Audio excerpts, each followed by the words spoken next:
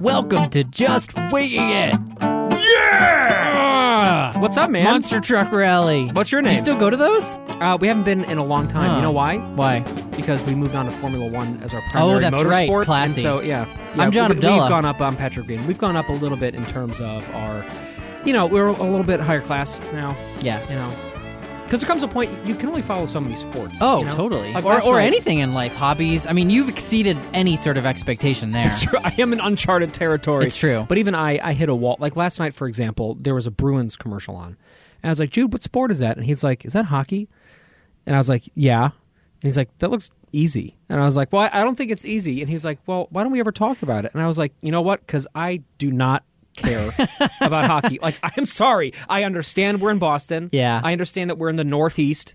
I don't know how I'm going to deal with sports. Don't care about. I'm like, I can't follow that many sports. Yeah, I mean, you already follow more than I, though. I don't even follow anything, really. I watch the Super Bowl, but I mean, That's true. I don't have capacity. I'd rather focus on the other stuff, movies and Here reading. you go with your cult. I know. I'd rather go to museums. It's not even. That's not an either or. I know it sounds saying, judgy. No. I'm saying there's a quantity limit, okay? There's just a number of things that you can be interested in and fully engage on. I'm not saying it's because I feel like, that's an art and I'm getting more out of it. Right. I respect the fact. I respect what athletes do. It's amazing. Yeah. It's just I'm not as drawn. When you were a kid, did you ever... I'd cut you off before the end of that. It doesn't matter. It wasn't going anywhere. Yeah. When you were a kid, did you ever want to be a professional athlete? And if probably. so, what sport? Football, definitely. I would American football. Yeah, I would play what pickup position? football, a quarterback, obviously. Yeah, right. Yeah. Clearly. And I would play pickup football with my friends through like middle school and high school. Never organized, Really? but like pickup Were games. you typically the QB in that situation? I was always, yeah. And You were always the always. QB. You got a good spiral? Yeah. Let me see. I mean, I don't even know what am I going to do? Show me how you throw. I mean, you gotta let it roll off your with fingers. the elbow. Yeah. You gotta pull the elbow down. Yeah. Okay. Fuck you. Yeah, I'm fucking terrible at it. I mean, But I was don't know always how I'd be now. always the quarterback. It's awesome. But that's Isn't only it? because I was the pushiest one. How thrilling is it to nail a pass? Like, especially if you've set it up, like, you go, hook left and all that, and then you actually nail it. Oh my god, it's so much power. So satisfying. It's so much power. The problem is that literally never happened when I played quarterback. and then I played actual football in high school. Did you really? Yes, I did. And I was not the quarterback. I will tell you that. I was third string. I mean, because you got to be really good, right, in an actual you have organized to be sports not me to be quarterback. to do that. I was like 120 pounds, and I was the third string safety, and I would sometimes swing to cornerback, not cornerback.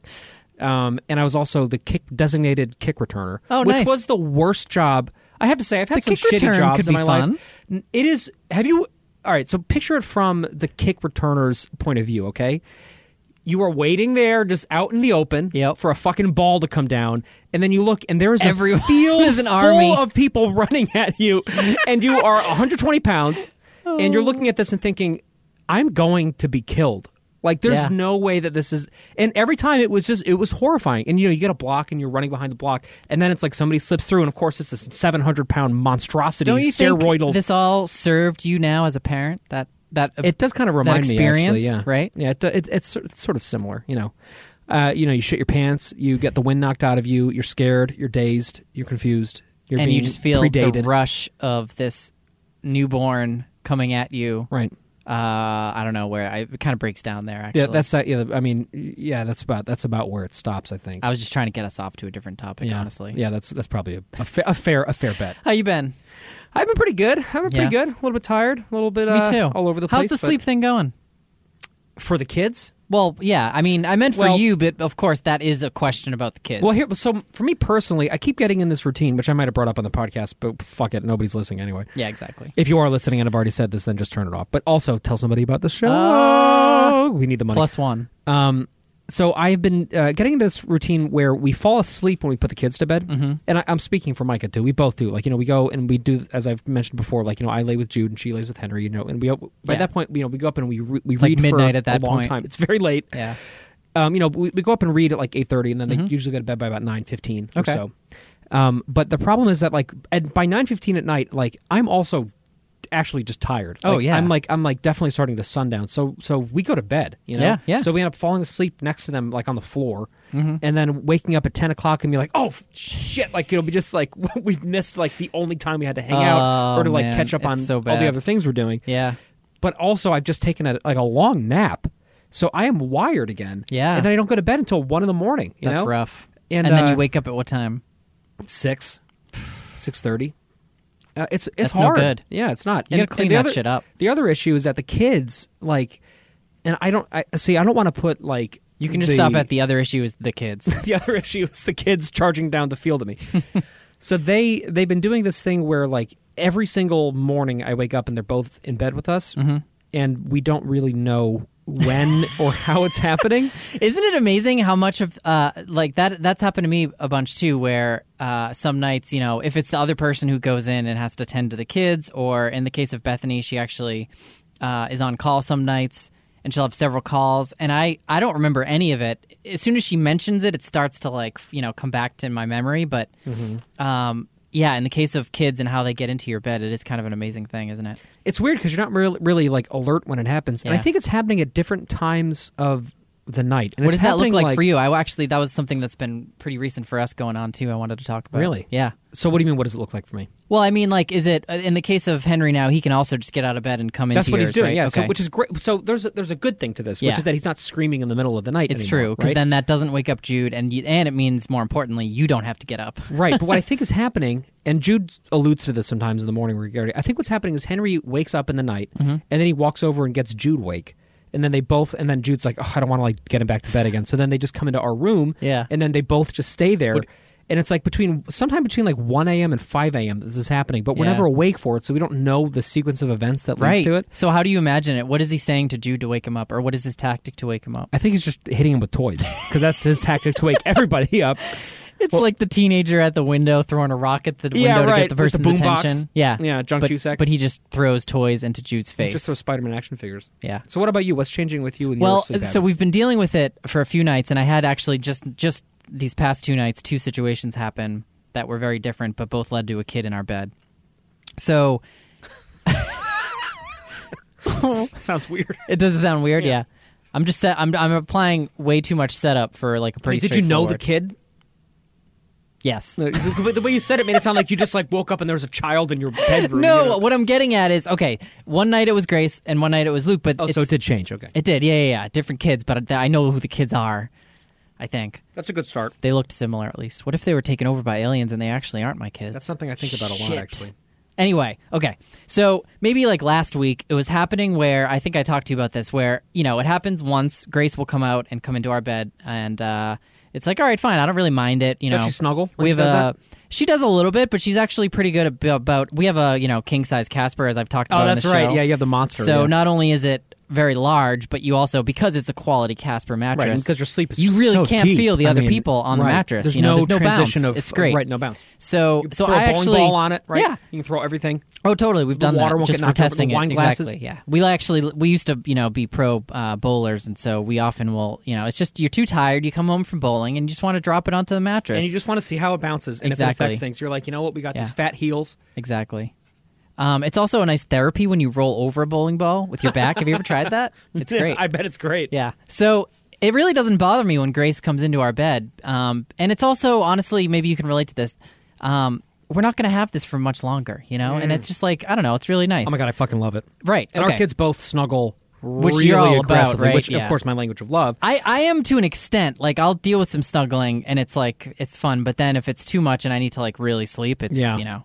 Or when I wake up in the middle of the night, which happened yesterday with Luke, and like you're bent in such a way that you know you're going to wake up and not be able to turn your neck again. So much pain. I had so much pain, just like on my shoulder. His head was there the whole night, or a big chunk of it, and it just was. I woke up and I had like a throbbing. It was like a instant bruise in my. Shoulder. I want to see a doctor about that. But the thing, yeah, exactly. I don't know how heavy I think it was like a bowling ball size. Yeah. How did it get in there? So the thing with Grace though is, I think I mentioned this, where, you know, if it happens once, fine. Twice, I'm like, all right, you know, I don't want this to start getting into a pattern. But then 3 times, I try to like limit it. It's not a hard thing or a hard rule, but what I don't want to happen is for it to become a pattern, so that she thinks, you know, anytime I can just go into their bed and it's fine. Because, like, you know, I want her to know how to sleep in her bed and also deal with if she's a little afraid, you know, to be able to cope with that. So it happened maybe a week or 2 ago where it was, you know, after 3 nights. So we had the talk during the day and, like, you know, tried to talk through what she's... What was the talk like? Well, I was trying to understand... So, Grace, how come you're coming out of your bed each night? Daddy, stop screaming at me! Is that how it goes? Yeah, that's pretty good. Okay. Is that pretty good? She tells me now, she doesn't really know the word scream, but she'll say, stop scaring me. Which is even worse. Yeah, our kids say that too. Immediately I feel guilty. You know, it's like, you're scaring me. Yeah.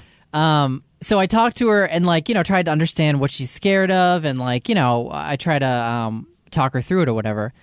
And then, you know, I think, as I recall, she had one more night where she wanted to get out of bed but didn't, and she talked in the morning, and she's like, I didn't get out of bed, and she was so excited about it. So she gave you the report out in the morning. She did, yeah. Either that or she actually did get up, came out, watched us, did a little, you know, exorcist thing. Yep. And then went back to bed. Levitated and then went back. Or put, like, a curse on us. Yes, that's what she does. That's what they do. So we were good for at least a week. And then all of a sudden, 2 nights ago, there's just a, like, cry that's coming out of their room. We still have a monitor because we want to hear. It was just like it wasn't a full-out shriek. It was more like, ah! No, that's not what it sounded like at all. Was it like, ah!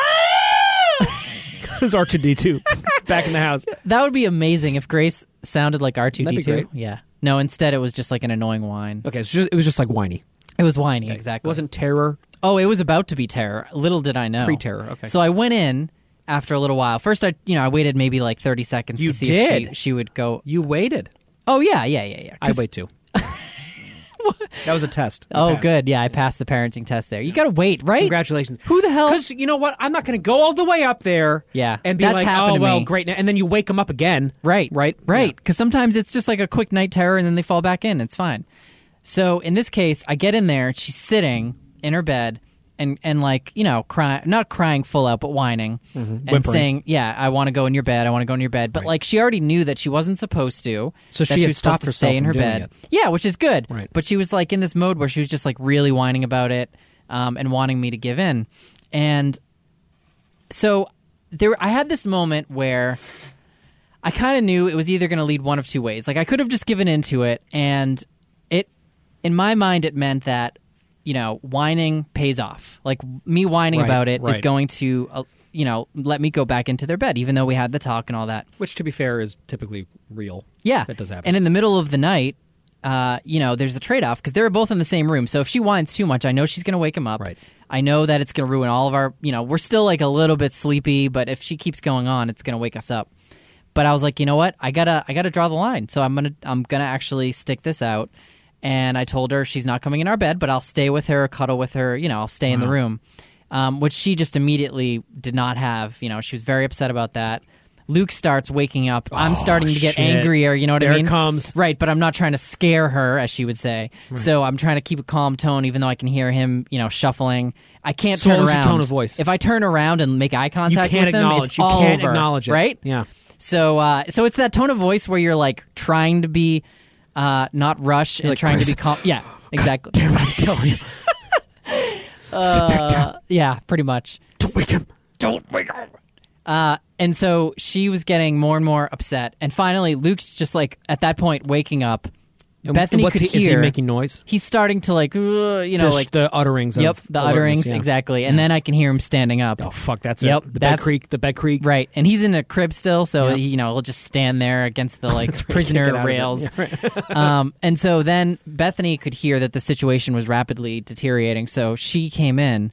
So because you know this was a 2-person job at this point, okay? Somebody's got to tend to Luke. It's clearly out of control. Exactly. So Bethany picks up Luke, sits in the little glider chair we have. Bless that glider chair. Bless the glider. And she is able to like keep. Actually, Luke stayed really calm and was just like in her arms with a pacifier. He was pretty good.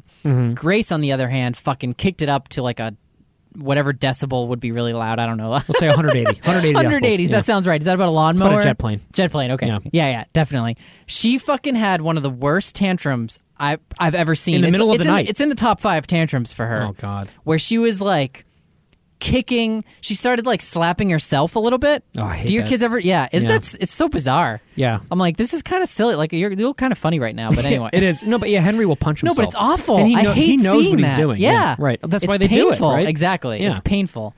So they're like, not flagellating for their own, like, you know, to like, be repentant. You know, and they're doing the it thing. to get a rise out of you. Right. And this whole time I know that she's also not able to control her emotions in this moment. So like I tried to do the breathe thing, take a deep breath, and of course that just makes it worse because she gets fucking, she loses it. I tried to give her another option, like lie on the floor over here for a little bit. I lie with her, but she just doesn't want me to touch her. She's like just all out tantrum mode. She's gone. And so at this point I'm like, I just gotta ride this out. What time is this? Oh man, what time was it? I don't even know. It's like one of these details. But it's the middle of the night. Yeah, it was definitely middle of the night. Okay. If I had to guess, I'd say around midnight. Which for us is... we go to bed at 9:30. I'm always awake at midnight. Yeah. I'll just call you next time. Be like, here, talk to Patrick.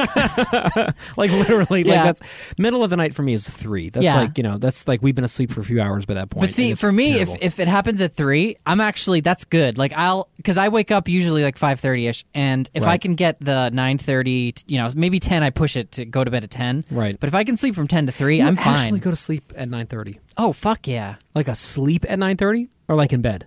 In bed, I try to, if I'll read a little bit, I'm reading Becoming by Michelle Obama, really enjoying it. Nice. I'll read until, maybe 9:45-ish, but... wow. Yeah, I really try to draw it because, first of all, I do try to like wind down, so I try not to watch TV all the way up until that time because I find that it just, it takes longer to fall asleep. And I'd rather be able to, like I said, I wake up at 5:30. I try to do a little meditation in the morning. That's true, because you have stuff that you get done in the morning. Yeah, and then I do, I try to then, as much as I can, take a shower and then make some coffee and eat. And then the kids will wake up somewhere in between all of that. Right. So, yeah, it's like a religious thing for me in the morning. That's intense. Yeah, it is intense. Yeah. But anyway, so I aim for the 8 hours of sleep. So if she wakes up... around midnight or 1, that's for me the worst because it's like it just puts it, right in the middle. I don't get a good solid block of sleep. So she's doing it and she's just fucking losing her shit. And I'm still making this calculation. How long do I let this go on for? If I give in now, I feel like I've lost a lot of my dignity. Right. Because you bought into it at this point. Right, like, that's the thing. Yeah, you don't want to go back down the mountain again. Right? Because then it is clear that the more I whine, the more likely I am to get what I want. See, and I'm always in the situation where I'm like, okay, obviously the way to diffuse this right now is just to give in. Right. But at this point, like, we've been through 15 minutes of this, and it looks like the more you escalate, the more likely it is to get your way. That's which it. Unfortunately, is real. I mean, there's a real aspect to it. Exactly. Yeah. Operates, but since Bethany was there with Luke, he was being okay. I'm like, I'm just going to keep writing this out. So you're still in the same room? I was stern. Oh, yeah. All in the same room. Now, what I should have done, Bethany and I talked about this, because I wanted to afterwards, like, we couldn't communicate to each other either, because she's with Luke. Right. And so afterwards... You guys are doing squats. Yeah, exactly. We try to squeeze them in whenever we can. And so she was, afterwards we talked, and she's like, I think you handled it the way I would have too. Maybe I would have walked out of the room with her just to, like, get her a change of scenery, which I think is a good tip, because often... particularly with Luke, I'll do that, and it helps just to, like, get out of the room for a little bit. I do that a lot. Yeah, but I also, I felt like I really needed her to get it, that she had to, like, stay. This was the option. She could either lie in her bed, or we have, like, a little teepee with, padded thing. Mm-hmm. And so she refused. So I knew that if I could break her will in this moment, it was like a defining moment, for what would happen. A victory. Yeah, a victory. But that whole time, you probably can relate to this. You're carrying that guilt of, like, this... For me, if she went into our bed, that would be fine with that. Like, I enjoy her in our bed some nights, so it's not even like it would bother me that much. It's the principle of it and the idea that you don't whine to get what you want. Right. Because fucking whining is the worst goddamn sound ever. It is so annoying. It's so grating. Right? Yeah. I often will mock her, too. I mean, not like... Do you really? Not in the middle of, like, that kind of thing. It's more so after the fact. I'll be like, how come, like, earlier... I'm trying to think of a good example of this, but I'll just be like... Daddy, I want to go there. I'll just do the whole mocking.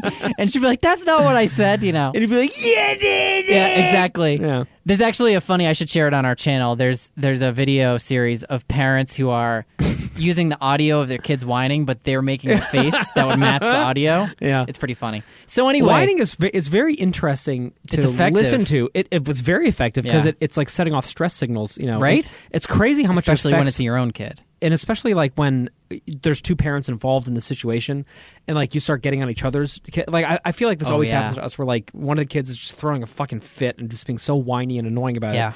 And then like Micah and I start like gradually like being bitchier to each other too. Oh, totally. We're like, you know what? Well, you shouldn't have told them that. Exactly. Well, maybe, especially if you start to like, you got to be an allied front because as soon as something ruptures there and they're like, I wouldn't have done that. That's how they get in. That's how they fucking, the pincer maneuver. Exactly. Right? And then before you know it, you no longer have united front, like you said. That's right. And how are you supposed to defend against that? They will right? take and then that the other little kid's rupture, like, and they will I'm coming in too.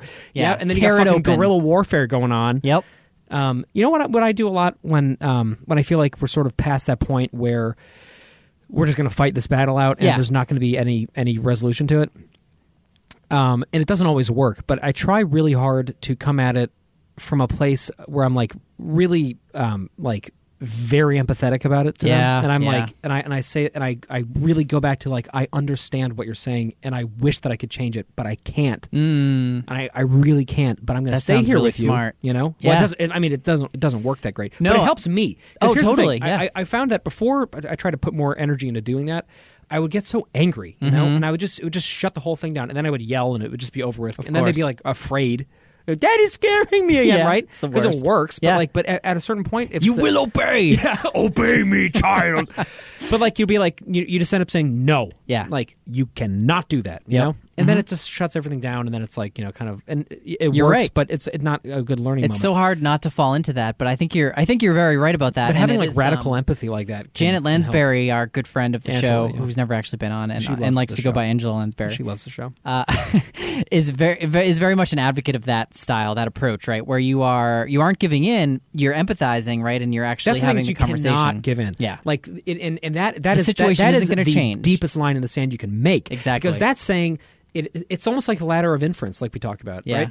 It is not. You're saying, I understand your needs, and I'm validating those needs. I think those are valid. Yeah. What I want to do in my heart is to let you get your needs. Right. I want you to not be crying right now. Yeah. But I cannot, by the virtue of who I am in this dynamic. Yeah. And I'm putting my foot down, and I'm saying, we are not talking about ourselves now. We're talking about the issue. Right. And the issue is that we cannot set up this thing where you come into our bed every night, and I've been alive a lot longer than you have, and I know that will be a problem for you. Yeah. So I'm going to stay here with you, and we're going to calm down, but we're not going to change that decision. Right. And I think it becomes the decision and not the interpersonal crap, you know? I think that's right. And I think there is something really great about when you draw a line like that and you don't waver. It starts to give your kids more predictability. Like they know that when someone, you know, when he or she says something, they mean it. And I don't have to go through this whole like whiny back and forth, you know, trying to negotiate everything. It's like there's clarity there, right? You know, and obviously there's stuff that you got to pick your battles, you know. And so of course there are some things where there's more of a conversation and it's not a big deal or whatever. And sometimes you negotiate, exactly. Right? And sometimes they go above and beyond, and you go, okay, you know what, you can have the Game Boy back. It's okay. Exactly. That's fine. You can eat another piece piece that big of a deal. You know, you can eat. You can get the gun back, and you can go shoot the trees again. Yeah, why not? Unsupervised. Here's a pipe bomb. Go have fun. There's just a bunch of deer back there. Right. Just go worst murder case, the you murder a animals, deer. We're gonna eat it. We're light gonna it get on a week out of fire. it. Drag it back in. You're fine. Yeah. No, but at a certain point, you just pick and choose the battles you got. I think so, but I love the idea of being firm on those things because, again, I think it actually helps our kids understand, like, how to navigate certain things and understand that, again, when we say something, we mean it. You know, that there's it's not a roadmap, right? Yeah. Because I think a lot, like, another reason why I hate spanking and things like that is that you were making it a personal punishment where you're saying, I don't think you know what to do, and I'm going to hit you to make you realize that, right? Right. It is so different to do that than to say, I'm raising you. I am raising you. That means I'm lifting you up so that I can help you not make the mistakes that I have made in my own life. I'm going to help you. You know, I'm here as an ally for you. Right. And that means that we have to do hard things sometimes. That's right. And I'm going to help you navigate those things or learn how to navigate those things. Because I remember how hard it was, right? But I'm not going to, do it for you or right. or but I'm going to support you. Yeah, exactly. I'm not going to treat you like an idiot. I'm going to be here and that's such a more effective way to do it, you know? I think so, but it's hard. It's really hard. It's really hard, especially when it's the middle in of the night. Really stressful situations. And it's a time bomb. Both the kids are in the same room, and it's intense, yeah. So then last night, it was the night right after that happened, Grace stays in her bed, and Luke starts to whine. Just like very soft. Let's hear the whine. It was probably more like a... like haunting. It honestly sounds nothing like what I'm doing. It's that I can't even conjure up the sound, never mind replicate it. So we'll go with that. Yeah, definitely. It was like that's what it sounds like. Classic. Yeah. He's an alien. Okay, so that's what zombie. happened. If anything, it would be yeah. That was surprisingly good. That actually terrified me. Good. Wait, so he woke up last night. So he woke up last night, And after a couple, again, maybe 30 seconds, because he'll often, he might just like lose his binky or something, and then he'll fall asleep cute. again. I know, God. isn't it? Oh my God! So and then you like walk in, because I always like tiptoe in after that happens. Yeah. Because I'm always convinced that he's choking to death for some reason. Still, and I'm just like, oh my God! I will always be like that. Probably when they're old too. And I just like tiptoe in just to like kind of peek, and then I like see, and his like little chubby face is there, and like the binky's in his hand because it fell out, and he's just like not putting it back. I'm just imagining you're like slithering in, and then your head slowly poking up against the bed. Yeah, exactly. Yeah, right. So I went in, and Luke is actually, it happened twice. So but first Bethany went in, she was able to get him back to sleep, and then within like a half hour he does it again. I'm like, fuck, now it's my turn. Right. So I go in and I sit with him for a little while, and it was clear that as soon as I then tried to transition him back into the crib after sitting with him for a little while, he just like immediately stood up, even if he was super tired. He just like wanted some attention. And so I tried it for like, I don't even know how long it was, maybe 40 minutes of this, and then I'm like, all right, fuck it, I'll just bring him to our bed. Because there is an example where it's like, he doesn't often do it, so I'm just going to go with it. If he needs to have some attention and sleep in the bed, I'll do that. So I thought, all right, he'll just lie on me and fall asleep like he was in the chair. As soon as we get into the bed, he's like super smiley and excited, right? Yeah. The worst. He was happy. He wasn't unhappy about it. Right. But you're like, well, he's awake. Yep. And he was just back and forth to, me and Bethany, just like super happy. Every time I got up close to his face, you have glasses too, so you can, you can't see exactly what their face is, and then all of a sudden they're right up against you, and it's like a beaming smile. It's so cute. Also kind of scary. So cute, but so annoying. Yeah. And so he did this for a good like 2 hours. Wow. In our bed. It was so fucking... So at first you go from this thing where it's like, all right, this is cute, right. we're going to enjoy it a little bit, and then... It pretty quickly transitions. Right, exactly. Yeah. And finally I'm like, Luke, stir! I'm just like pushing him down in between us, right, covering his face with a pillow, Not really. Deal with that! Yeah. And so I don't even know at what point he fell asleep. Thankfully, I think one of us stayed awake for when he fell asleep, so that he didn't just like climb out of the bed and eat the refrigerator or something, because he would do that. Which he would. He would. The whole thing. Yeah. But I didn't get much sleep last night. So anyway. So this was last night? Yeah. Okay, so hence you being tired. Yeah, I'm a little tired. You're used to getting a lot more sleep. I usually, 24 or so hours. 24 hours a day. That's pretty I just awesome. work every other day. And I don't know why, but I've just slipped into this rhythm where I get 5 to 6 hours a night. Yeah, and you're okay I know with that I should, and sometimes I am, and sometimes I'm not. But I'm never like completely uselessly exhausted from it. Yeah, you're probably just going to die a little bit younger. I'm probably just going to die a little bit younger. It's coming from but somewhere. I get a lot more done. You know what I mean? But I do feel like like for example, I'm. I have a lot of extracurricular projects that I do. You do? Yeah, oh. I know this is news to people. Yeah. And there's just, I would just never be able to do that unless I did it. It's okay. I'm okay. It's noble of you to sacrifice your years for that. At some point, I'll try to go to bed earlier again. Yeah. We'll see how that goes. Honestly, I don't even know. I think what they say, like 7 to 8, I think is optimal, but it's also person to person. It's different for people. Yeah, some people and really truly can just get... I've always been somebody who functions more naturally. When I get a lot more sleep than that, I'm not myself. I really am not. Yeah. Like because then I feel like I'm missing out on things, and I also just feel like kind of like out of it a lot. So there's something to be said for being like just like a little bit tired. Yeah. I probably should get another hour a night, I would say. Right. If I could get 6 to 7 hours every night, I would probably be fine. Yeah. So before we transition into the episode, which is probably should happen soon, I have one quick story. Quick 1 hour story. A quick 3 hour epic story. I want to hear it. So this is just funny because this plays on a lot of things that we've brought up on the show before, and it just happened the other night. So Micah was studying, and I took the boys out to Barnes and Noble for a few hours because they have while it is one around. I don't know how long for, but I feel like this one that we go to is it's thriving, palatial. Mm-hmm. And you can never get a parking spot. I don't. Why there's some that are in strip malls. You're right. But this is like 3 stories. It's got like an open atrium. There's a cafe That's in awesome. it, and then there's a whole children's floor basically. And the children's floor is amazing. Like there's play areas, there's open reading areas. You can do reading circles and stuff. And then you can you don't have to buy anything. You just go there and read everything you want. They love that when you do that. They're like, oh, come on in. Why don't you leave your shit too? You can change a diaper on the floor. There's a trail of crumbs all around you. But they're like, they're fine. And then, we always walk out having bought the one book that the kids like the most, Anyway, so I was reading books, and as you can probably imagine, given having heard me talk on the show for at least an hour at this, point in my career, that I get very into storytelling, Really? So like it can be kind of loud, and the kids love they love that and all the wacky voices and stuff. And you start drawing in other kids, they think you're that's what happens. A show. So what happens whenever I'm in this situation is like other kids start paying attention. I believe it, which is great. Kids pick up on that shit because it's like exactly what they want. Yes, and they're like, oh, this looks fun. It's so much fun. Yeah. Right? I would be drawn into that. But Jude is like basically a teenager at this point. Like I mean, in terms of like his social awkwardness rolling his eyes. and his like, yeah, exactly. He just like he's just gets so embarrassed so quickly, and he feels very self-conscious about attention coming to him. Right. And there's other sort of teenager things we'll talk about on another show that are happening. Which I'm just imagining by the end of a story, there's like a crowd of 100 people. It's like levels thick, right? And at the end, it's like an ovation at the end. That's just everybody's uproarious. It's like the outros of Rudy. It's like the end of Rudy when he gets paraded around. They carry you out. Yeah, that's what happens every single time. So there's kids sort of like looking at us, and I had Jude. We pulled a couple of these like little Adirondack chairs together. So I sit in one, which is so tight that it literally goes when I sit in it because it's definitely not for you grown-ups. Stand up and the thing's attached to your ass like a peacock walking around. It was definitely a one-person chair, a one-child chair. And then Henry sits on my lap, and then Jude gets his own. And when he sits in it, it's like, I'm like, okay, it's a small chair.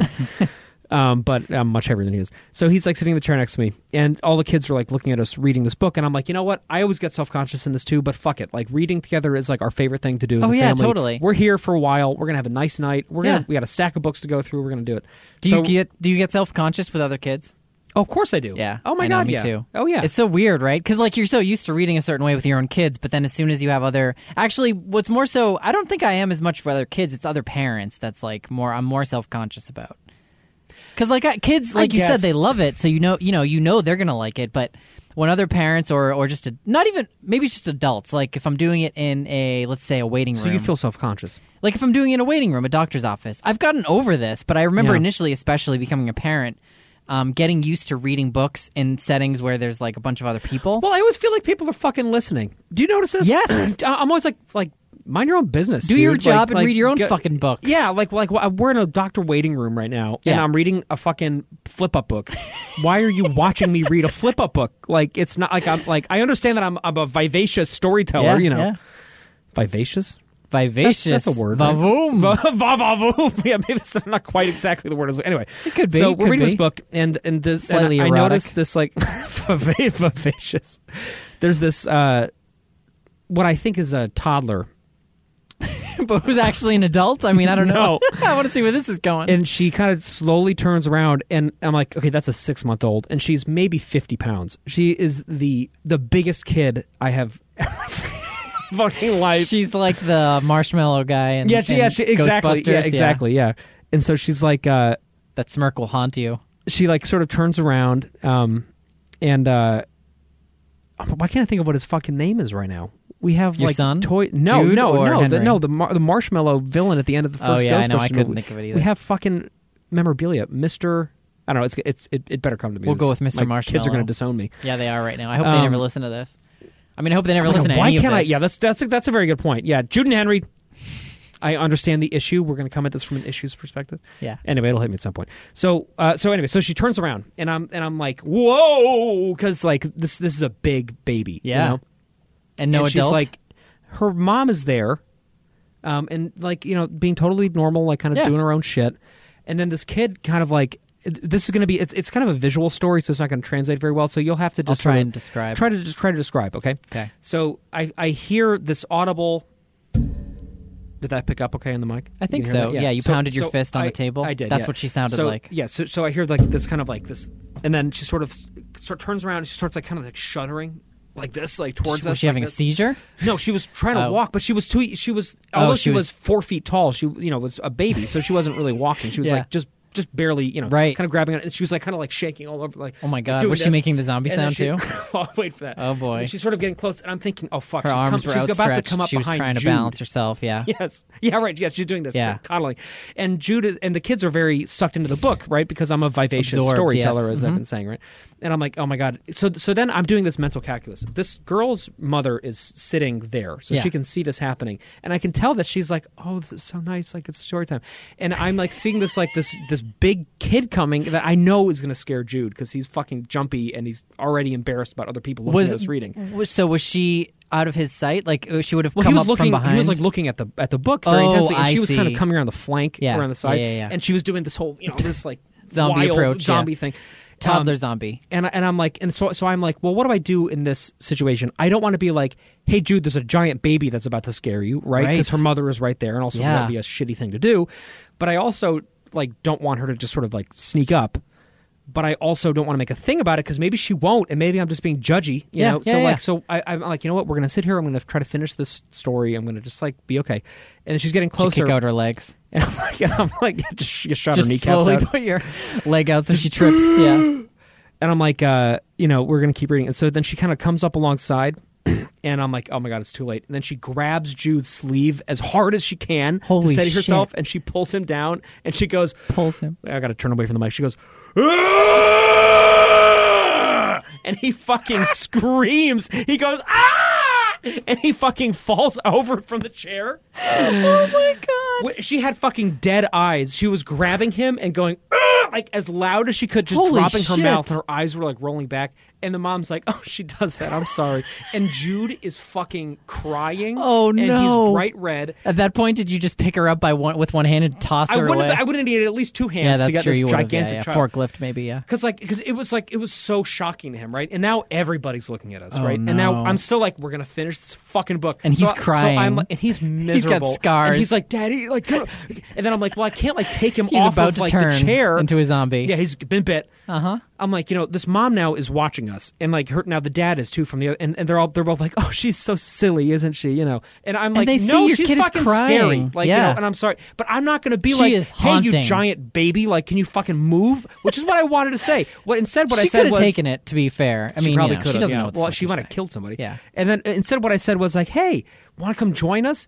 Which, of course, she didn't respond to. She just grabbed Jude and screamed again. So I'm like, okay, well, we're just going to... I thought she'd just go on your lap and just like break my leg. Rip the book, yeah. So then I'm like, so Jude's like, Daddy, like, can I sit on your lap too? And now I'm thinking, well, no, because now like the parents are right there and everybody's looking at us. And now that is signaling that we don't feel comfortable with this baby, which is like kind of which is kind of crazy, it's right? kind of true though, yeah. But we didn't, but also like I'm stuck, I'm being observed, and I'm thinking like, oh my God, there's way too many things happening in this moment. So we're going to finish the story. It's a lot to go through. So she fucking goes. She goes back and she's like doing her whole like this whole thing again, right? Zombie epileptic seizure, epileptic zombie. And I'm like trying to read this book, but now I'm self-conscious too, because I'm like, now everybody's looking at how I'm going to handle this fucking baby situation. My kid is crying. There's a security in the way back, like, hold your fire. Let's see how the situation develops. There's a chopper in the air. Yeah, exactly. And finally, she time goes by, and then she fucking comes back. But I don't see her the second time. So she's fucking come around the back of the chair, and she grabs my shirt and pulls me and goes, "Ah!" as loud as she can. And I'm like, okay, we're done. I'm like, I think we're gonna finish reading the book. Parents? Like you said, it's not the kid's fault. And the mom's like, and the mom was laughing about it. She was like telling the dad, she's like, oh, she scared the boy. It does sound pretty funny from their perspective. The boy. I'm like, yeah, she scared the fucking boy. She scared the man. Yeah, she's scaring everybody. She's fucking crazy. She was so loud, and she was screaming as hard as she could. Oh my God. And I'm like, that sucks. Like, I'm sorry. I'm like, I understand. Kids don't understand boundaries and things like that. But if your kid is like adults clearly terrorizing people, like. But to be serious for a moment, did you check for bites after? No. We've all turned. Has he been feverish? He has. Fuck. Yeah, he's turned. Well, at least I'm prepared to deal with it. Yeah, that's true. We've talked about it at some length. We have. Do you think if a toddler turns into a zombie and they were like, maybe not quite walking yet or were, not so good at walking, they would be like perfectly fine walker? Or the opposite, because you can see clear depreciation in mobility. It's when true. An adult gets bitten by something, right? They're shambling. Yeah. They don't have good balance. They're not very fast, unless it's 28 days later. There's something about walking, the awkwardness of it, where you overthink it. Like anything, you're learning something new, and you start to anything that involves coordination, you overthink, and then it's like really hard to manage the balance part. Whereas a zombie, there's no thought going on. It's all lizard brain that we know of, right? Yeah. So I imagine they could just walk. Maybe you're right. Maybe that's the solution. Yeah. So anyway, want to talk about Marie Kondo? Yeah, I think we should do that. It's a good segue. That's a very natural segue. We got to get in on the tidying up craze, people. It's taken America by storm. We're on trend. We're on trend for once, and only once in the history of this show. Yes. We'll talk about something relevant to you to America. To the zombies out there listening today. Yeah, so have you watched her show? No, I've not. Tidying Up? I'm somewhat you aware of it. Right, you can't not be aware. Like, it's everywhere. I know Spark right? Joy is the big thing. Yeah, it's all about sparking joy. And I know that was enough for me to say that I'm not interested anymore. I was like, I think I'm done. So I have not watched it. I have not read her books, her best-selling novels. I haven't read her books. I've watched the whole series now. The whole series? It's 8 episodes, That's a lot of television. Yeah, that is somebody that goes to bed at 8 o'clock at night. It was pretty. Yeah, that's true. So are they an hour each? They're like between 40 minutes an hour. It depends on which episode. To be fair, this is Netflix who sponsors the show. We should be out front. Big fan. We're bankrolled by. This is actually a Netflix production. Yeah. Do you think they'll get into podcasting? I could see it happening, yeah. Spotify is already an audio, but if they need a couple of dumb dads to get started with, we're right here. We'll just call 911 by at least 2 people. Yes. So I first we watched the trailer for it, and I was like, "Oh, this looks interesting," because Bethany and I watched. Why did it look interesting? Well, we enjoy some of the home shows where you get. So you watch Property Brothers? Yeah, that kind of thing where you get ideas and it's like fun. Yes. What are some of the other ones you're going to mention? What's the Magnolia one? Oh, of course, yeah, they're awesome. Fixer Upper? I think it's Fixer Upper. Yeah. Okay. I love them. They're just like so much fun to watch. Yeah, I've never actually watched it. Yeah, well, you should. I mean, you really shouldn't. Honestly, it's so manufactured, But I know honestly, it is. So much, everything that we do is whatever. Here's the thing. It's okay. It's like a easy. You need some of that TV viewing where it's like you can just pop it on, and not have to think about it. And for me, that's true crime. Micah and I actually had this discussion the other night. We're like, why do we always fucking default to this? Because it's like we don't have enough energy to watch like a full thing. Right. We have 20 minutes before we pass out. Yeah. And why do we're always like, let's see if there's like an unsolved murder case we can research. Yeah, that's too much for me. But that's become garbage entertainment for us because it's like we used to do with Law and Order. It's just somewhat. exciting enough to kind of keep you engaged. It's not like you don't think of it as something really real. Yeah, but think about you're going to fall asleep to that. Yeah, I know. I wonder what that's doing. Like I even stopped watching Walking Dead at night. I mean, well, it also sucks. That's I haven't actually. I'm not up to speed. I'm not all the way up. The new so season don't tell came me. out, right? Maybe, I don't know. It just premiered last night. Oh, really? Yeah. Oh. It's going to be the last one. You know what happens, right? No, it's not the last one. Don't tell me. Don't tell me. You don't know anything about it? Oh, no, I know that it's somebody's last. I won't say it in case other people don't know, but... Yes. Okay, so anyway, we watched a trailer, and I was surprised because Bethany saw the trailer and didn't interest her much, and I was surprised because I thought she especially would really want to watch it because she really loves the home shows. And like I said, it's fun because you don't have to think about it much, and often you just kind of like get ideas for your own house, and it's just like, it's fun. But people look at her stuff as like a philosophy. Well, that's the thing. We didn't know any of the backstory behind this woman and her approach. People named their kids after her. Yeah. Oh, and they have a name for themselves, just like Lady Gaga has her little monsters. Yeah. I forget what they call themselves. It's just a word that they use, but it starts with K instead of C. KonMari? No, it's like... That's her company, though, right? Yeah, KonMari, I think KonMari, it is. yeah. Anyway... Yeah, I wish I could remember the name of it. But anyway, it's just a fun play on word. It's a word that starts with C, but they changed it to K, and that's what they call themselves. Okay. So anyway, I didn't know any of that. I just wanted to check it out. And so we finally started hearing enough about it from other people, too. We're like, all right, let's watch an episode. And, it's really enjoyable. We're going to break it down a little bit in this episode and talk about, when you talk about applying this with having kids as well, young kids especially, it becomes a bit comical. But for me, I feel like there's some good stuff there. And do they do it with anybody that has actual young kids? Yeah, in fact, they do. Okay, I would very like to first see that episode. Okay, well that's it. They know what they're doing. Although Netflix always knows what they're doing. They do, but I will say that the most annoying of the families that they worked with is the first episode. Of course. Do you guys call? I have to ask this question. Oh God. Yeah, you got to tell me the truth though. You ready? Okay. Do you call each other babe? I don't know, babe. You mean like that? Yeah. No. I mean, be honest. No, not like just no. Okay, good. No, I mean it's something because I would judge you. There's a I can't remember even what it is. A TV show or a movie where like oh no, it's The Office. It's The Office, right? When Michael is with, I can't remember anybody's shit today, but right when Michael and Jan are together, yes, and they're constantly calling each other babe, right? And everybody's making fun of them for it. That's okay. It's all coming back. And Micah and I, we always like laugh about that, and then I'll catch myself calling her babe. Yeah. And I'll be like, oh. But it's not routine. But it's fun. It's ironic or whatever. Right. Speaking of The Office, I don't know if this is true, but I read a headline that someone saved somebody's life because they remembered CPR from that Office segment. Do you remember this? God. Staying Alive. Yeah, they do that right. whole. They remembered that song and like how you're supposed to beat and all that, and they saved teach you that someone's song. life. But they teach you that, and when you get certified for Oh, CPR, okay. Well, that's the this actual person tempo, hadn't ever been certified. They just saw that episode. That's amazing. The Office is saving lives, Right? Which is part of why I'm so glad they sponsored this program. Yeah, me too. Yeah. I don't know why they need anyone else to watch it, but That's true. So we got into it, and I'm going to go through some of it here for the purposes of teaching you some shit, as I usually have to fucking do on this show. Never mind our fans who've probably seen it already. Yes. No, but more so, I'm interested in your thoughts, and also, in the application of some of this stuff in the context of having kids. So, okay, before you get into that, can I say something? Fine. It's Stay Puffed Marshmallow Man. Oh, from Ghostbusters. Of course, Stay Puffed. It's Stay Puffed. And now that I've said that, I've literally only been thinking about that, so I had to take a second. Yeah, I saw you the whole time we've been talking. I was like, if I don't fucking fucking look this, because we play with the Stay Puffed Marshmallow Man toys every day. Yeah. If I don't figure that out, I'm not going to pay attention to anything. Yeah, I'm probably that's not fair. anyway, but I'm now. Do I have your mind? I'm now. You have my your soul. mind, body, and soul. Yeah, yes, my body especially. That's probably a pretty good segue to this. Yeah, spark joy. Okay, so I'm going to start with. All right. I'll say these things to help frame it a little bit. I pulled this off of some article that I'm not going to give credit to because I don't remember where. Playboy. I think it was Martha Stewart. Same thing. Did she ever actually go to jail? She did. Yeah, she did. Yes. She served her time. I think it's like 6 months. Yeah. All right. Good for her. Hardened criminal. All right. So one of them, they start off each show with the idea that you visualize a clutter-free life, like basically your house as you want it to be. This you do a visual. Okay, so should I do this as your? Yeah. Close your eyes. Okay.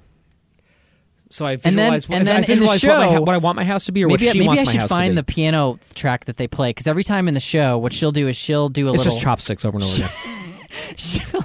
she'll go down on the floor and do like a little what you might call a prayer, but they don't call it that. Right. It's her just like speaking to the house. She's like, Heavenly Father. Wait, so I'm supposed to visualize what I want our house to look like? There's an element to this of just a visualization, like what you want, how you want to live your life in this sort of clutter-free way, assuming that is but true. Why would I want to live in a clutter-free manner? I don't know. You tell me. Okay, go ahead. That's one element to it. It's like the idea that you think about that. The other, of course, that you've heard a lot about is sparking joy. Okay, right. So let's dig into this one, and maybe this is the helpful moment where. I'll go through. She recommends you sort of like categorize all the stuff that you want to tidy up into these 5 categories, which I thought was interesting.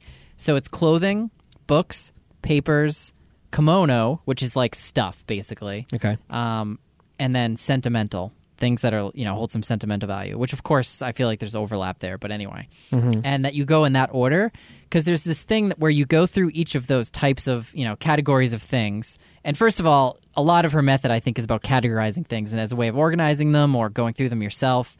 But in going through them in that way, and again, I haven't read the book, so like I'm sure people will write in. Her followers will probably fucking write us nasty comments, right? Correcting me. Notoriously, yeah, exactly, violent. I hope they do. So we need the uptick. Anyway. We can use some controversy here, people. So she recommends going in that order because it helps you actually build a sensitivity to the things that might spark joy for you. So sentimental is last. Yeah, exactly. And by that point, you've become attuned to your stuff and like what really matters to you and what doesn't. Okay. Which I kind of appreciate that. Let me qualify what I said a minute ago. So it's not that I don't want to live a clutter-free life. Yeah. But I think, and I hope she allows for this. I think there are probably like sort of gradations of cluttered existences, and some people really want to live a completely minimalist, uncluttered lifestyle, and some people like me.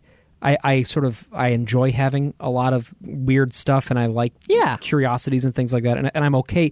But I think no matter what, it is useful to at least be aware of it. Right. Of what you have, and that it's not just chaos. Well, I'm guessing and putting a name on it allows you to organize it in some way. Right. I think what she would say is that everything has a place. It's not about no clutter. You got it? It's not a judgment. So we'll just stop now then. Okay, we're done. That's it. Yeah. Stay pumped, Marshmallow. Actually, that's one of the things I do appreciate about this whole thing. While it is fairly rigid, right, and at least in the way I understand it, in terms of very structural process, and we'll go through what some of that is.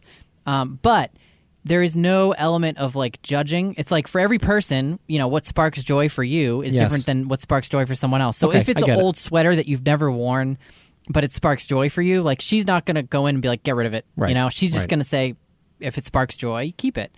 And then organize them in categories that make sense. And, everything should have a place. And so I'm seeing the appeal of this, actually. It's appealing, yeah. I'm coming around already. And what's interesting, too, in this process, I'm finding in myself, and maybe I didn't ever identify it this way. You'll probably not be surprised to hear this, but I get a lot of satisfaction in organizing and some of this tidying up stuff. Yeah. And it goes back to our initial episode where we talked about stuff and the chaos that can be in our houses that then also develops in our head, right? Like, it just feels... Yes. It makes it harder day to day, and you just feel kind of like overwhelmed or burdened by your stuff because you feel out of control fundamentally. Exactly. Right. So and that's never good. It isn't, and so I appreciate that aspect to this.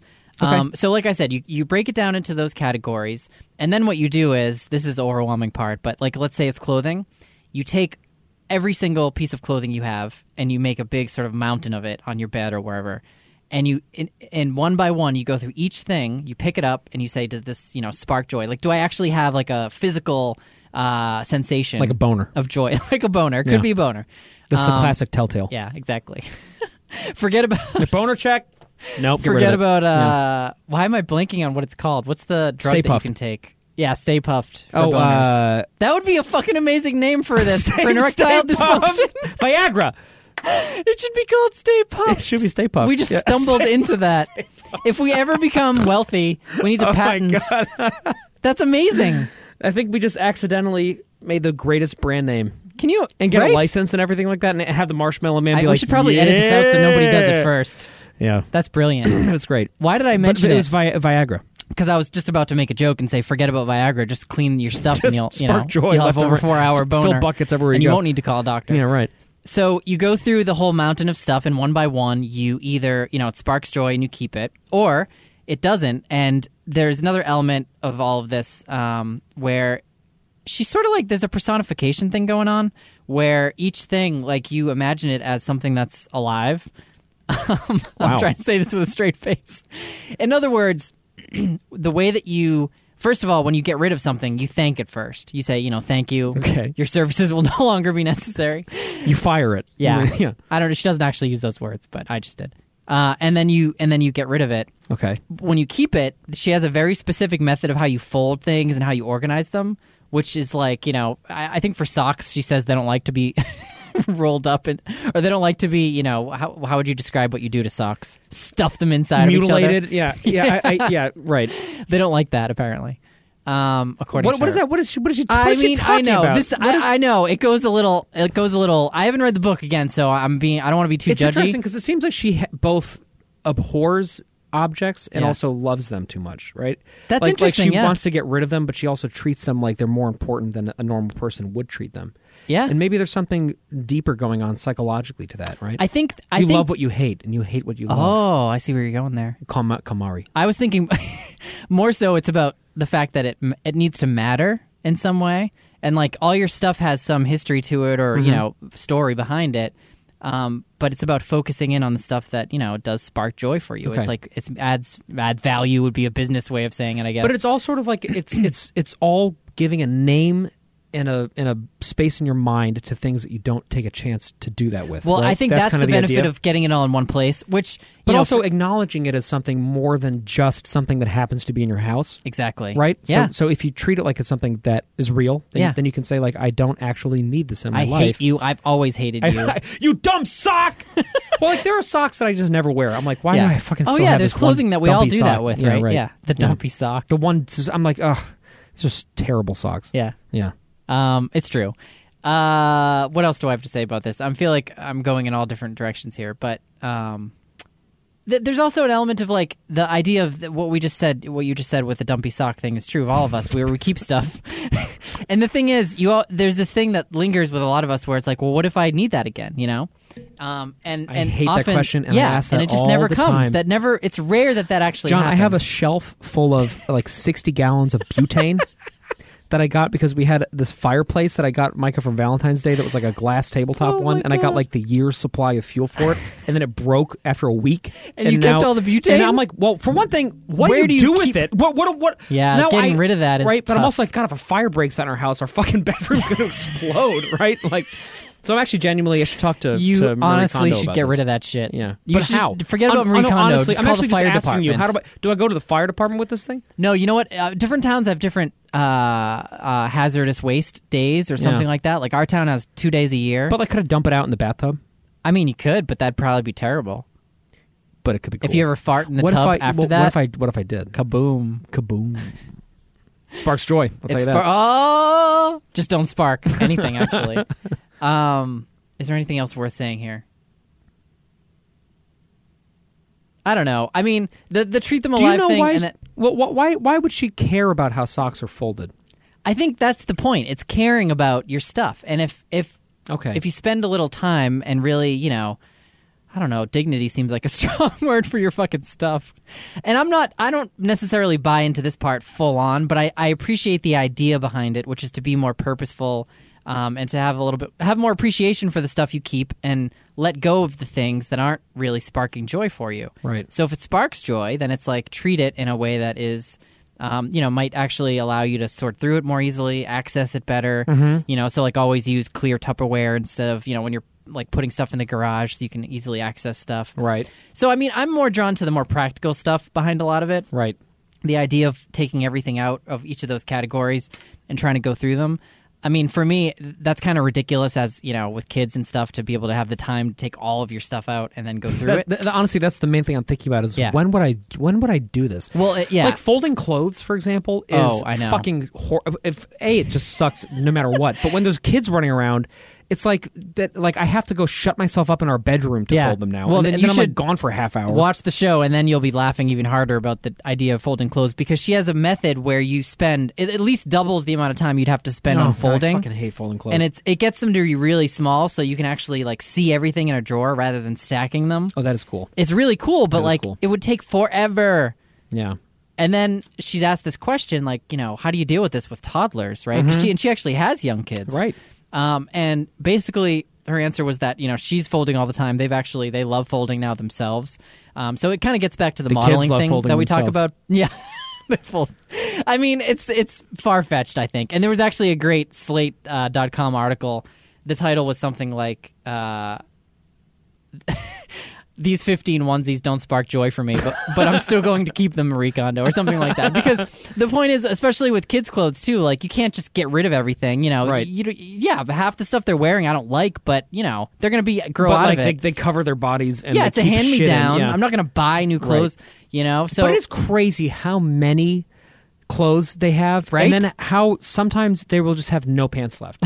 Do you notice this? Yes, I do. Like, yes. why are there just no... There's just no pants. Because they've pooped in and all I'm like of looking them. in the hamper, and there's like, and I'm looking in the laundry, and I'm like, why are there no fucking pants anywhere? Yeah. And then they just show up one day, like the cycle comes back around again, and they get folded back and put. And then all of a sudden, it's probably because Micah's doing that laundry, and I just don't know about it. Yeah, That's probably that's true. Happening. That's true. But I'm frequently in that situation, and I'm like, there's 300,000 t-shirts, right? And there's no pants. Yeah.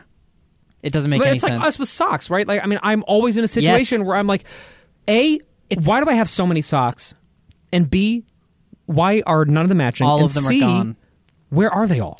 It's the lowest common denominator thing, right? Where we all have one thing where that's the trigger for us to do laundry. Like, I don't have enough blank. Underwear. Yeah, underwear is another always one. that for me, right? Yeah, well, you got to stop pooping your pants. I'm like, I just had laundry yesterday, and I have no underwear left. But that's the one that clearly you got to, like, there's no alternative there. You can't just find an old sweater. You can't just find a replacement pair. Right. Unlike the other clothing where usually you have enough options. Yeah. You can make do. We're going to turn the shirt or inside rewear. out. Yeah, exactly. Underwear, I hope you're not having to do that.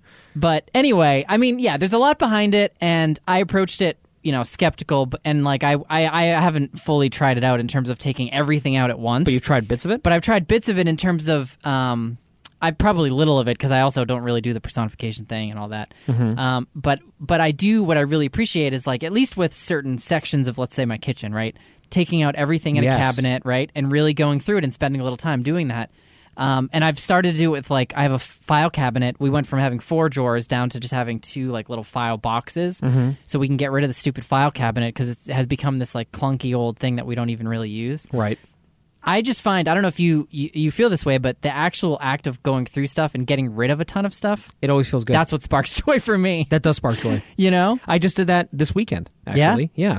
So my desk where I work all the time at home is, I absolutely love it, and it's like my favorite spot to work in the house, you know. But because of that, I end up, because when I work at home, I'm there. When I write music, I'm there. Right. So much happens. When I write, so all the magic happens. It's all the magic. So many farts. We make children on that desk.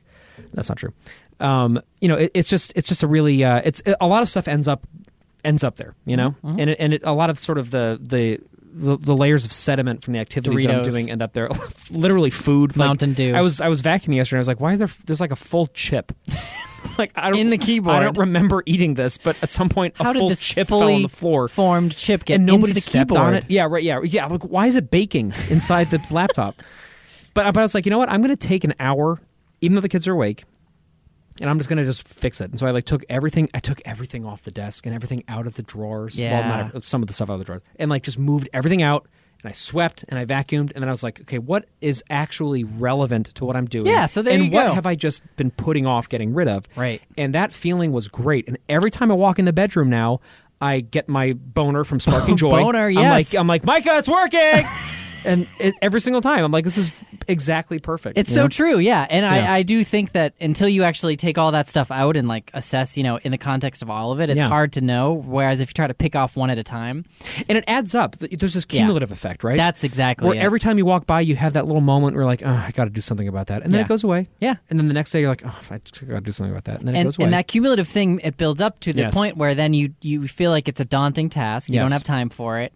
And I do think this happens to us in our brains, both with all that physical stuff, but also just with life. Mm-hmm. And this is at least one area where there's a pretty direct way of going through it, whereas, the thoughts in our brain and all of the stuff that's weighing us down, right. It's a little bit more complex probably. But it is, though, actually very similar to the meditation that we talk about on the show. There are techniques that you and I have both studied in this headspace stuff. Studied as deeply. A master, I've gone to the dojo.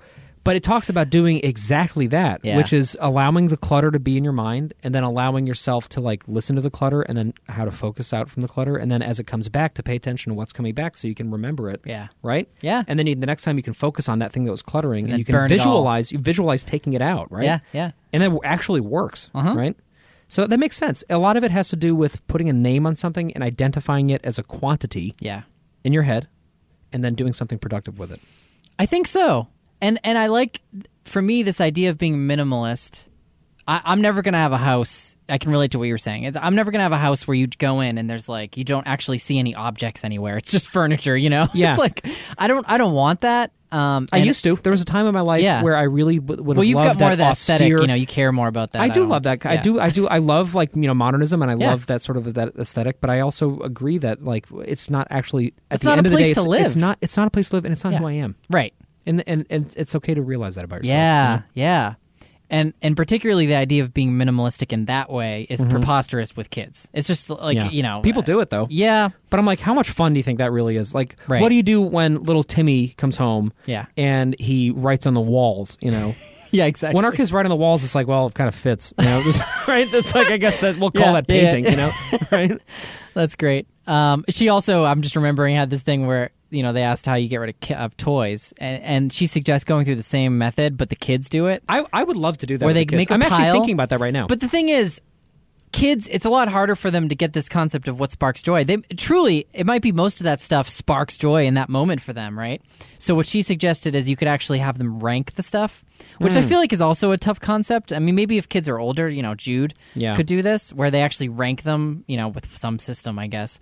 And then you would sort of let go of the other, the stuff that's at the bottom or whatever. Mm-hmm. But, I think the idea of building this sensitivity to what so-called sparks joy as well is helpful, because then the more you practice that, the easier I think you could probably let go of stuff and feel like you're good with that, Yeah.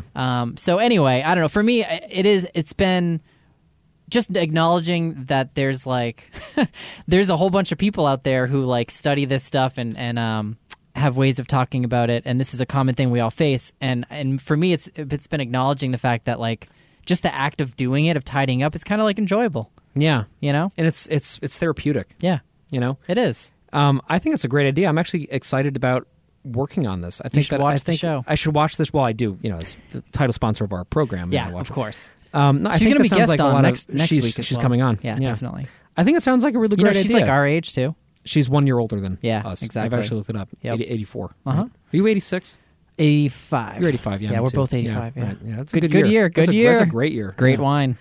Great wine, the classic wine year. I will say one criticism I have of the show, and I don't know how much this extends to her book, but I feel like she doesn't give you much in terms of maintenance. Like, this is something you might do maybe once a year, but even that's a lot to go through all your stuff. Mm-hmm. So these people doing it in the show have never done it before. And so it's like an intervention, right? It's meant to be. It's like an episode of Hoarders. Yeah, right? exactly. Yeah. But the thing is, they're not hoarders. Like, they're just normal people who have a lot of clutter. I gotta say, I was thinking, like, I had this. We talked about this before. Like, I had this like inner fear that people are going to come to our house and they're going to be like, "Oh my word!" Yeah, But then they show like the quote unquote normal people on the trailer for this Marie Kondo thing, and I'm like, "Oh my god, that's fucking terrible." Yeah. If anything, it just helps you feel better. Yeah, and some of the stuff, it is amazing how some people approach some stuff, and you're like, really? That like for some people, the idea of organizing things in categories or even separating your clothes, your partner and yours clothes is like a new idea for them. And I'm like, really? People don't like? How do you not separating clothes? Yeah, like do you combine all of your clothes in the same drawers?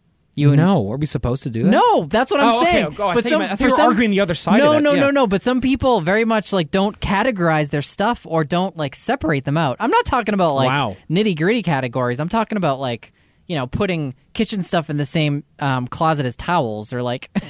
Okay, but that's pretty. So that's pretty bad. That makes me feel better about my life. I think we have a pretty good baseline of organization, but I do constantly feel when I'm home like, oh, I gotta do this. Like, I should just take care of. Like, we haven't read this shelf of books in 20 years. Right. We're not gonna. Yeah. There are moments like that I think we could probably all. I mean, my approach is chipping away at it more than it is trying to do it all at once. Does she talk about that? Like, is it no, okay? That's the thing. She doesn't. Okay, so I think that would be nice. I think she's like, rigid about this. She thinks that she's should. Intense. Yes, you have to take it she's all out. She's a fucking that's dictator. The only way you're going to really truly be able to see it all in the context and go through it. Which I appreciate it, but I also feel like it's just not going to happen that way for me. So she wants it to be totally wholesale. At least with each category of thing, yeah, you should take out all of your clothes. So she would say, don't do it with, like, for example, one bookshelf. Right. She would say, take out all your books. Well, you don't have time to do that. I get the idea. Yeah, if I had the time, maybe I would do it. I get why. When does she say to do that kind of stuff? Like, do you have the kids stay with somebody? Yeah, you just ship them away for a week and then do it. Right? Because if I did that, if I took out all of our clothes, then we'd have a fucking pile of clothes for, like, weeks. Right. You know what I mean? And then you'd start to, like, could develop a system in the pile where, like, your shirts would be in one section of the pile. Right. Because, like, when are you going to have time with the kids? Right, exactly. Unless you just don't take care of them for a few days. That's just true. Let them fend for themselves. I have to say, I was actually surprised. You mentioned that Jude might be, because he's slightly older, might be in a different category. He definitely is at this point. Like, there are things where he's like, yeah, we can get rid of that. That's awesome. Which has been really nice. And it's actually, like, freed up quite a lot of space for us. But the only thing that I'm thinking could be problematic is that because they share basically everything at this point. Yeah. Sometimes better than other times, as we've discussed. I wouldn't want Jude to make the sort of unilateral decision on every object, because I feel like it could be something that Henry might want and not That's know true. about yet. So maybe with the kids we'll do it when they're both a little bit older. Yeah. And maybe Mike and I, you know what? I appreciate the philosophy, Marie Kondo, but I might be doing, maybe half of a room at a time. Yeah. And it's better than nothing. I think so. My approach with the kids' toys has been to migrate stuff first to the basement. Because we'll occasionally go down there and play when they're, like, bored upstairs. Mm-hmm. So the stuff that I think is, like, on its way out, I'll just push down to the basement and see if they even notice. And then do they? And then often, no, they never have. Yeah, right. I mean, then occasionally they'll go in the basement and then Grace will be like, oh, that's where this is, and she'll want to bring it back upstairs, which whatever, that's fine. But then if it's in the basement for a while and no one's used it, I'm like, all right, let's get rid of it. So then at least it's like, because I'm not going to let them make the decision now, honestly. I just don't think, certainly Luke doesn't know how to, tell me what he wants. Right. But I wonder if there's a way to preserve... so, for example, we've been going back in the racing room quite a lot lately. Yeah. Because it's like a big... And for those of you who might not remember this from the show, the racing room is a part of our attic that has a ladder going up to it that Jude and I basically made into, like, our ultimate little nostalgia toy area with all the games and all the racetrack stuff and all the memorabilia and all the crazy stuff. And now Henry goes up there, too. And now so the three of us hang up there, quite a bit. And part of what's fun about it is that a lot of the old toys that we've, not donated yet, but we've been kind of holding on to and not done anything with, they're all stored in the attic, Yeah. And so they do enjoy sometimes going through those old boxes and then remembering things that they had. Yeah. And choosing one or two things to take back, Yeah. So I wonder if there's like room in this philosophy for surprises down the road that might. Oh, that's interesting. Because there is something, nostalgia is a big thing too, right? And sometimes like I might not get joy sparked by something that I have right now, but down the road maybe it'll become important. Yeah, that's interesting. Or maybe not. I'm guessing she would say, she would fucking hate that. She would say, "Get rid of that shit." No, she would be like, I mean, it's all about what sparks joy now. But if it's something that sparks joy in the moment, then I think you would keep it. But don't you change over time? That's the. I mean, well, or the things that bring you joy change. Maybe you don't. Maybe personally, I don't know. But, yeah, it's a good question. Right? Yeah.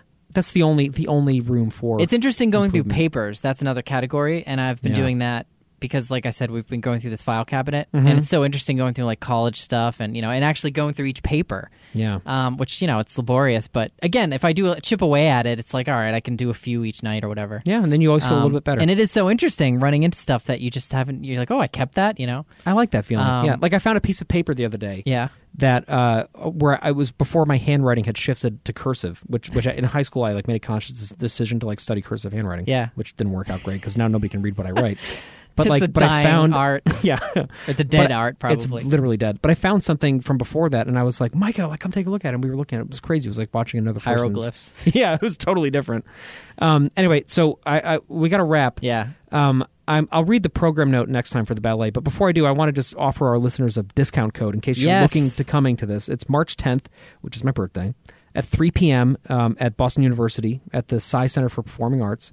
And we have a discount code. If you go to bmv.org, which is the website, it's Boston Music Viva, BMV. You can go to bmv.org and go to concerts and choose the family concert, or you can go to bmv.org/March. You'll see my picture. It's very clear. If you buy tickets there, you can use the code GREEN, GREENE, at checkout, and it's 50% off. And, all right. It'd be great to see you guys there. There you go. Bring the family. Yeah! Bring everybody. Standing ovation, or you're fired. Done. All right. We'll talk again soon. Spark some joy. Tidy up some shit. Bye.